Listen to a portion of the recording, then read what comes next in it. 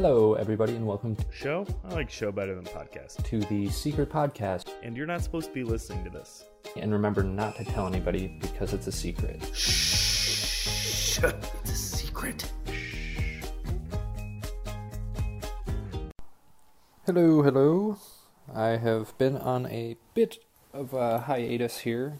I spent all last week just trying to blow through the second episode in my animated fantasy series, and to do that, I couldn't focus my attention on coming up with segments to talk about in my podcast, which is good because I set my goal and I finished it. I got 40-something pages done in a week, which I'm proud of, but now, because after immediately finishing it, I realized I wanted to take the episode in another direction, and revising and rewriting is what makes quality writing happen, and being able to look at your story objectively after a short amount of time and critique it objectively as if it isn't yours and if it's someone you absolutely hate, having an impeccable criteria of what you want and don't want, so on and so forth. And I told myself I was going to start that today, and I am not doing that. I'm in my room, and I'm folding laundry, and I went grocery shopping, and I'm about to clean my room. So I'm doing pretty much everything in my power to avoid writing. My cat is meowing obnoxiously, but you're not going to get fed again. I just fed you an hour ago. You can complain all you want. It's not going to happen. Anyways, I don't really know what the point of this episode is, really. I think it's more or less just me feeling guilty that I'm not doing what I'm supposed to do, and it's quote-unquote my passion. But the hard part about writing is it's not a rewarding art immediately. Just from a very standard point of view, it's just words on a page, and it's not flashy. It takes a while to see if it's good or not, and especially with screenwriting, it's a very cut and dry way of writing. It's not like novel writing or poetry. There's not like tremendous prose or interesting details that kind of like sink you into the world. It's a very just, this is the location, this is what they're doing, here's a bunch of dialogue, and then some action lines if you really need it. And in screenwriting, the rule is less is more. Yes, like the Charmin Ultra toilet paper brand. So knowing that, I've written 40 pages, but I'm trying to write it for a 30-minute episode, so I have to cut it down to around like 30, 35 pages. And it's tough, because I've had an outline for a while, but there's this way of thinking in the writing community. You're either a planner, like an architect, when it comes to outlining, or you're a pantser, and a pantser means that you kind of just write to figure out what you want, and I feel like I fall into that category wholeheartedly. George R. R. Martin, the writer of Game of Thrones, claims that he's one of those, and that's kind of why his books take a while, because he has a rough outline, and then once he starts writing, he feels that he can pick up on more organic character motivations, and everything else just kind of feels more natural in that regard, as opposed to just saying, like, this will happen, and then this will set off this, so this person will do this and respond in this way, yada yada. So that's also something that I have to kind of overcome, and I gotta see my blind spot of, like, trust my outline. Oh, no, the dog. My roommate's dog is now featuring on this podcast, too. That's great. But with it not being rewarding, in terms of, like, other art forms, like, if you're a dancer, like, you can see your progress through dancing, and at least you're moving. Same with being like a visual illustrator or a graphic designer. Like, you can kind of see the groundwork that's being laid and then see the final product and go, there are just some adjustments I can make. But writing is a very subjective art form. some things that work for other authors don't work for different writers, and so on and so forth. I'm thankful enough that I at least have Ryan to edit and critique my writing, because I think he does a pretty good job of remaining objective. He's not afraid to tell me when something isn't working, or if he's confused by something, or he wants to see more of a certain character, or I don't know, or tell me to completely abandon the storyline completely, which is nice. And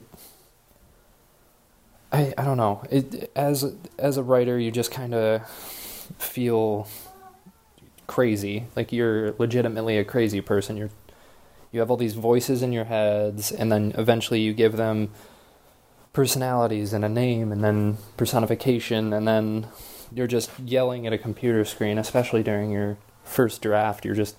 I compare it to just vomiting on a piece of paper, and then rewriting is just trying to clean up all the spots that you don't need.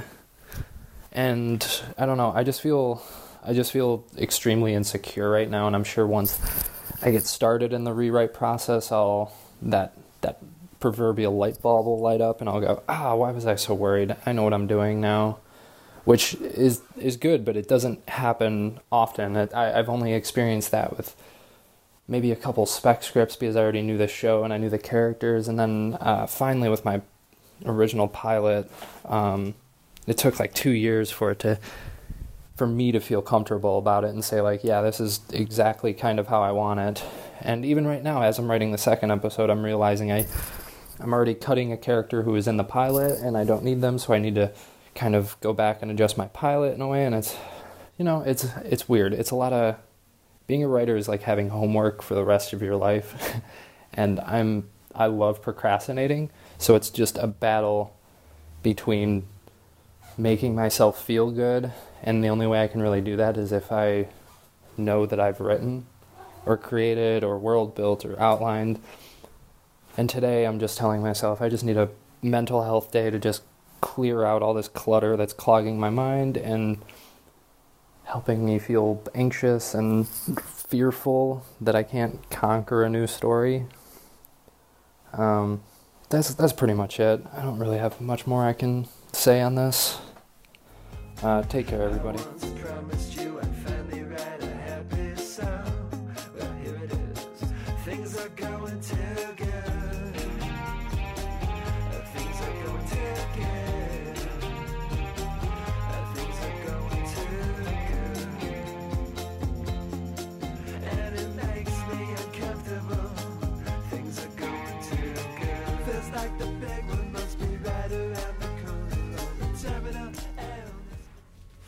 As I come upstairs to finally do this podcast, even though I've had all day of procrastination to do it, I sit here thinking about reality television, and most notably trash reality television, because I guess there are some good reality TV shows in the sense of like game shows, for example, Jeopardy, Wheel of Fortune, perhaps, Who Wants to Be a Millionaire, stuff like that. But I was watching with Emily, who has been fully converted and addicted to The Circle, a trash reality show. And as somebody who pretends to be a writer and pretends to, have a highbrow about what I watch, I find myself extremely interested in it, despite trying my absolute hardest not to like it. I stand there pretending to pet Walter and half be interested and bring up other topics while the show's going on, and fully become invested in it. Not in a way of I really want to know who wins, just the root cause of reality shows, which I believe, or at least I hope, I know it's not what it is. I know it's just what's the lowest budget we can possibly put forth to get people to be interested. I hope, though, that reality shows at the heart of it is about researching and studying the human behavior when we put them in interesting situations. For example, like Fear Factor, you put them in crazy situations and see how they react, see where people's limits are. Or The Amazing Race. Man, I wish I was thinking of those two shows when I was thinking of quality reality shows. But The Circle is a really dumb show. But I'm interested in it. And I'm interested in how these people think. And also, more importantly, I want to put myself in those people's shoes and think, how would I react in those situations? And the thing about it is, the reality shows, while most of the time is stressed how crazy these people are and how they react, hence the quote-unquote normal person's reaction to these crazy people. That's like the whole reality show genre. I have to give a lot of credit to the producers and the editors of these shows for picking the right people to make a show interesting, because you're never going to pick somebody who's level-headed and logical, because that would ruin the show. And if you are, you're going to make sure that that person gets so frustrated and voted off early that it's interesting and makes people even more upset. But the thing with the Circle show is that blew me away is there's somebody on the show who's it's a young woman, and she's obviously extremely attractive, but she was already on another reality show. I believe it was Too Hot to Handle, which The Circle is a dumb show. It's essentially like social media personified, I guess, how you rank people and then you can message people. It's somewhat interesting, and it kind of makes me fearful that Netflix figured out how to do reality shows, because then, game over. But Too Hot to Handle is literally the stupidest show, because and here's the thing, if you watch these shows, you probably know way more than me, and I just get the base level of it. From what I've heard, it's literally just don't have sex with somebody for a month. Yeah, a month. It's not a year. It's not go to this, and if you have sex, you get $10,000, but if you don't, you get $1 million. It's literally don't have sex. How hard is that to do? I mean, the other thing they said is, jack off all you want. I don't care. Jack off all you want. They never said anything about that. So I just don't understand. I guess some people's urges are just so incredibly hard to resist that you wouldn't give literal cash money for that. You could post that on Reddit and you'd get downvoted for how stupid of a question that is. Would you not have sex for a month? For even, let's go with $3,000. Everybody would be like, are you a fucking idiot? Of course not. It's called Pornhub. All right. Well, I tried to not talk about something weird, but I guess I got into it. And I passed my 5 minutes, and I did not level this off. God, I need to stop drinking during the weekdays. Anyways, I believe I'm going to put my mother on this podcast because I'm not going to do my intro for Madala, who will be on tomorrow. This is a drunk reminder to sober Ryan tomorrow to do a good intro for Madala. All right. Well, Masso, I know you hate music and podcasts, and we just played Rocket League together where he just roasted this podcast. So enjoy the music there, Masso. I once promised you I'd finally write a happy song. Well, here it is. Things are going too good. Things are going too good. Things are going too good. And it makes me uncomfortable. Things are going too good. Feels like the big one must be right around the corner. Turn it up. Hi, this is Sue, Ryan's mom. I am going to continue my conversation about dogs. first, I'd like to start by apologizing to Kyle Gandy in advance. I might be doing a little swearing, and I don't want to crush his idea that I am a nice, wholesome mom. Just saying. So if I drop an occasional F-bomb, my apologies. If I had to label this episode, it would be leash your fucking dog. And so it begins. Seriously, just leash your dog. Okay, I'm not trying to be difficult or offend anyone. I understand the whole love for dogs. I actually do love dogs as well. But I really have some good reasons why you need to leash your dogs. One, I have 5 reasons. I'm going to start with 1. It's a law. Okay, in most cities, state, county parks, 6-foot leash. No one is above the law. The law is there for a reason. Follow the frickin' law. Okay? Number 2, not everybody likes dogs. It's called cynophobia, and it affects 1 in 20 people in the United States. I looked it up. But it's also something that I have also dealt with in my life. When I was in 2nd grade, my friend and I were walking back to her house. Yes, 2nd grade. That was back in the day when they let little ones just walk all over the city. And she stuck her hand in a fence, and this big dog, I think it was a St. Bernard or something, just bit her hand. And it was very traumatic. And I had to run to her house and tell her mom that she was bit by a dog. And like I said, it was traumatic. And after that time, all the way up until I was in college and even a little past college, I was really deathly afraid of dogs. Not necessarily dogs that I knew, although I was a little bit of them, but mostly if I saw dogs on the street, strays, out of somebody's gate or whatever, I would be frozen with fear. Like I remember one time I couldn't even move because there was a dog across the street, and my friends and I were walking home, and I just couldn't even move. I was paralyzed because of the fear that I had for dogs. I eventually got over it. Like it was something I didn't want to have, so I eventually got over it, and I think I'm okay with dogs now.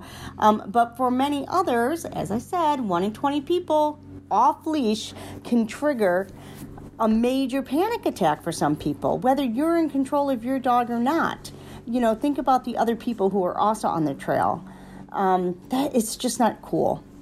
Number 3, we get it. Your dog is trained. Good for you.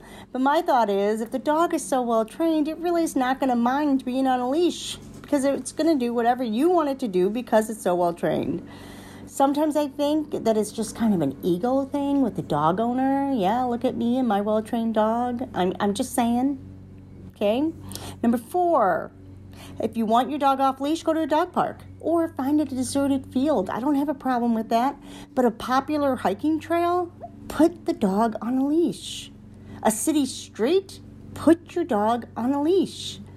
Okay, now number 5, and this is my final one. My dog's an asshole.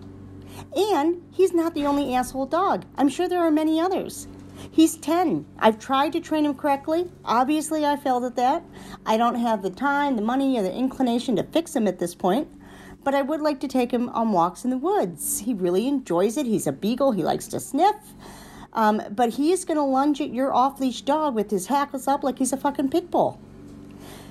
He also goes to doggy daycare and has no issues meeting other dogs. But you put him on a leash in the woods, and he's an embarrassing ass. Okay, but I know your dog is well trained, okay? But it's still an animal, and you have no idea how it might react to a dog that's lunging at him or her. And not to mention, like, just the added stress that you've added to my life, because I don't know if you're the frickin' dog whisperer or just a wannabe. And now I have to worry about your off-dog leash, right? Again, it's just not cool. Think of other people. So bottom line, leash your effing dog, okay? And again, I know I'm going to sound like a mom here or a PSA, but I'm just going to say, give you a few statistics to think about. There are 400,000 human children in foster care system right now. Of those, approximately 135 are adopted each year. That's about a 33% adoption rate. Okay, I'm not a math teacher, but it's about 33. And of all the dogs that enter shelters each year in the United States, 48% are adopted out.